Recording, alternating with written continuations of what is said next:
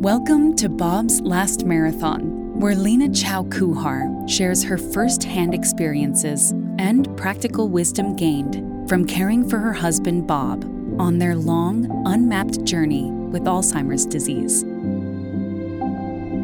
Through her own insights, as well as those of other caregivers, advocates, and experts, Lena hopes to help you meet the challenges of Alzheimer's disease and give your loved ones the best quality of life possible. In an expert roundtable convened recently, Felicia Greenfield, Executive Director of the Penn Memory Center, and Stephanie Vonnegut, formerly Family Services Manager with the Alzheimer's Association, used a case study approach to show us how we can dig deeper to understand behavioral changes and identify ways to respond. Katie Brandt, Director of Caregiver Support Services and Public Relations for the Massachusetts General Hospital Frontotemporal Disorders Unit, was moderator. This is the second of two podcasts excerpted from the roundtable on tools and techniques of Alzheimer's caregiving. Jody has come to a support group to get suggestions on how to address a behavioral symptom her mom with Alzheimer's was experiencing. Her mom had what Jody called fantasies, and she often wanted to act or did act on them. One example Jody gave was her mom telling her that people had been hanging around the house and now they've stolen her car. Her mom wanted to go tell the police. She kept trying to leave the house to go to the police office, even though Jody kept telling her the car wasn't stolen, that they had sold her car. Jody got frustrated during the situation. She said she didn't yell at her mom, but she was definitely speaking loudly and fast, and that her mom had started pacing around the room. Jody thought it would help if her mom saw the paperwork for the car sale, but while Jody was looking for it, her mom left the house. It was dusk, and luckily a neighbor was out walking their dog and brought Jody's mom home shortly after she left. Jody was still upset, but her mom was fine. Jody felt terrible about what happened, but she's so overwhelmed with taking care of her mom and working and raising her own kids. Jody's mom used to do lots of craft projects and be physically active, but now she spends much of her day just watching TV, especially news shows. Felicia, what strategies are there for managing this situation? Yeah, that's a tough one. There are a lot of safety concerns here and a lot of risk factors. So let's start by talking about behaviors in terms of what's causing them. The first thing caregivers should consider is whether a person's behavior is caused by a medical problem or not. Common medical problems that can affect behavior are illness or medical conditions, medication side effects, or sensory impairments. People with memory loss cannot always effectively communicate pain or discomfort, such as musculoskeletal pain, constipation, or hunger. And certain illnesses can organically impact cognition, such as urinary tract infections or fevers. Some medications can impact mood, appetite, sleep patterns, GI function, attention span, and more. And if your loved one can't see or hear properly, then their cognition will likely appear to be worse. So it's important that these conditions be adequately diagnosed and treated by your loved one's primary care doctor or by a specialist. And it's always a good idea to remember calling the doctor if there is a sudden change in your loved one's functioning or cognition. Once medical considerations are ruled out, then we ask caregivers to become behavioral detectives. It's important to remember that most behaviors have a purpose. So if your loved one can't find the right words to describe pain or discomfort, they may yell when you're trying to get them out of bed or to take a shower. If your relative or loved one is bored but unable to choose an activity of their own, they might pace around the house and appear fidgety. There are several reasons why a behavior occurs, and these may change over time and from person to person. For people with memory problems, there are at least 5 major causes for challenging behaviors. One is to gain attention. Another is to increase sensory stimulation. They may be trying to gain access to an object or something they want. They may be trying to escape or avoid something unpleasant. Or they may be responding to an internal emotional state, like fear or anxiety, or a physical state, like hunger or fatigue. So how do we figure out what we're dealing with? Well, we suggest trying to use an ABC chain. A stands for antecedent, or what happens before the behavior occurs. Examples of antecedents are maybe a demand was placed on your loved one, like it's time to take a shower, or please finish eating what's on your plate. Sometimes things outside of our control can affect a person for a long period of time, like sometimes the time of day or a season can bring on a behavior. And to our last case study, problematic communication between a caregiver and a care recipient can also cause behavioral issues. Another thing that might happen is a life transition or a major event like moving or a fall or hospitalization. And then there are environmental factors like noises, sights, or physical space that may be bringing on some of the behaviors. And then finally, cues or triggers specific to your relative could create a particular behavior. For example, a briefcase sitting in the hall may remind your loved one that they might go to work and they may try to leave the house. Or a wedding on a TV show may remind them of a deceased spouse. So in Jody's case, her mother was watching TV before the behavior occurred. We might hypothesize that her mom was bored and understimulated. So antecedents is what's happening before the behavior, and then B in the ABC chain is the behavior or what your loved one does. In the case of Jody's mom, this may have been a case of confabulation or weaving the news she was watching into her reality.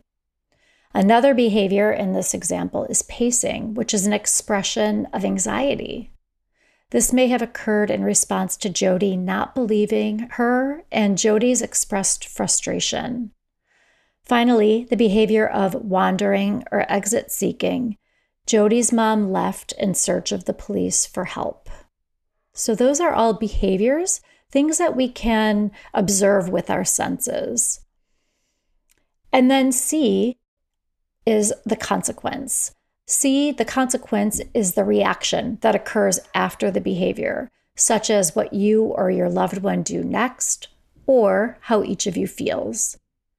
Consequences are important to pay attention to because depending on how you react to a situation, you may actually increase or decrease a behavior.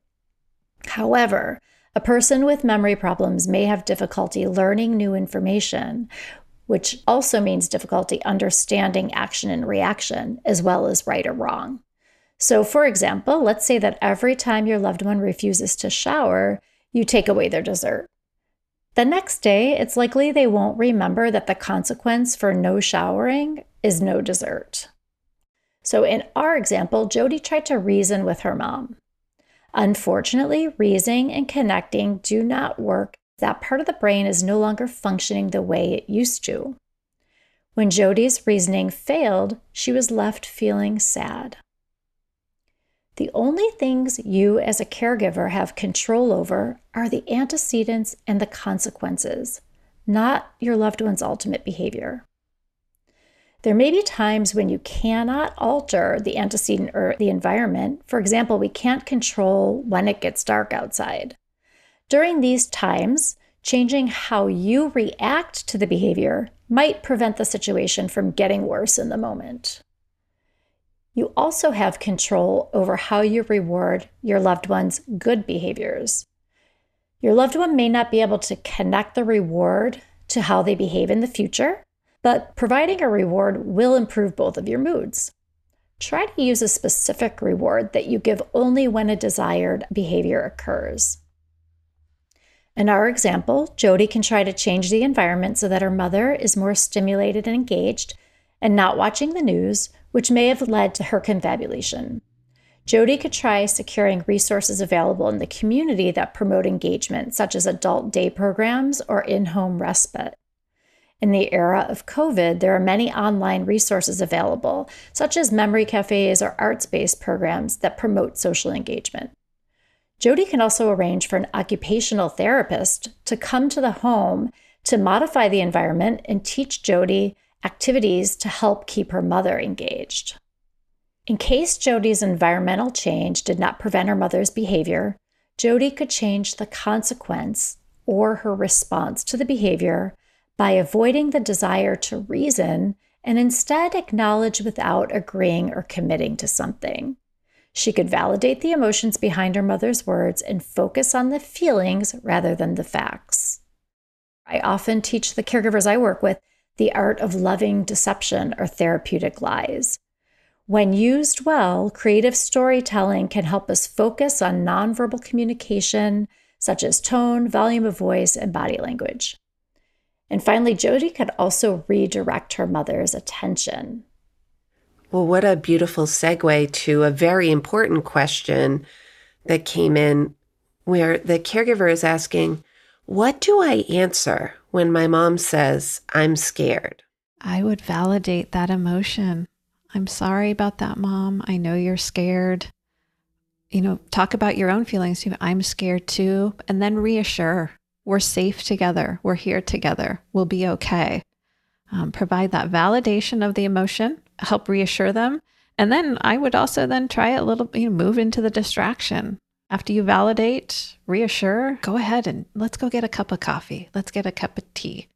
One of our audience members said that their loved one is younger, under 60 years old, and asking, do we have any different ideas or recommendations for activities due to the loved one's age? I would focus on what they like to do. So I don't think that these are age-specific activity suggestions. I think you really want to focus on what that person finds enjoyable, finds meaningful, and tailor the activity to those things. What will make them happy? I also used to facilitate a young onset Alzheimer's group, and the folks felt that adult day program populations were older than them. But a lot of times the younger folks went in as volunteers. And if they were physically able, they were helping the other folks in the program, even though they themselves were participants.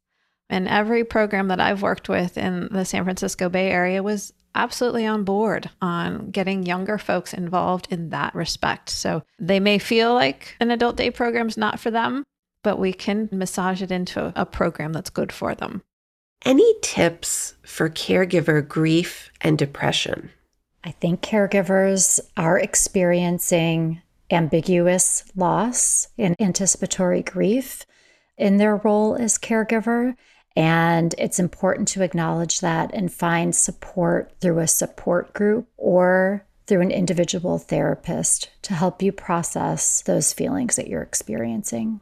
They are normal. Absolutely. And I think that being able to say out loud that you're having those feelings and that you need that support can be tough sometimes with the people who love you. They want to fix it. They want to undo it. But in that support group environment, you'll have peers who understand where you're coming from. The good news is that many support groups are available online today, which makes them more accessible. Thank you for listening to the second part of our expert roundtable on Alzheimer's caregiving, with a focus on behaviors that challenge the caregiver.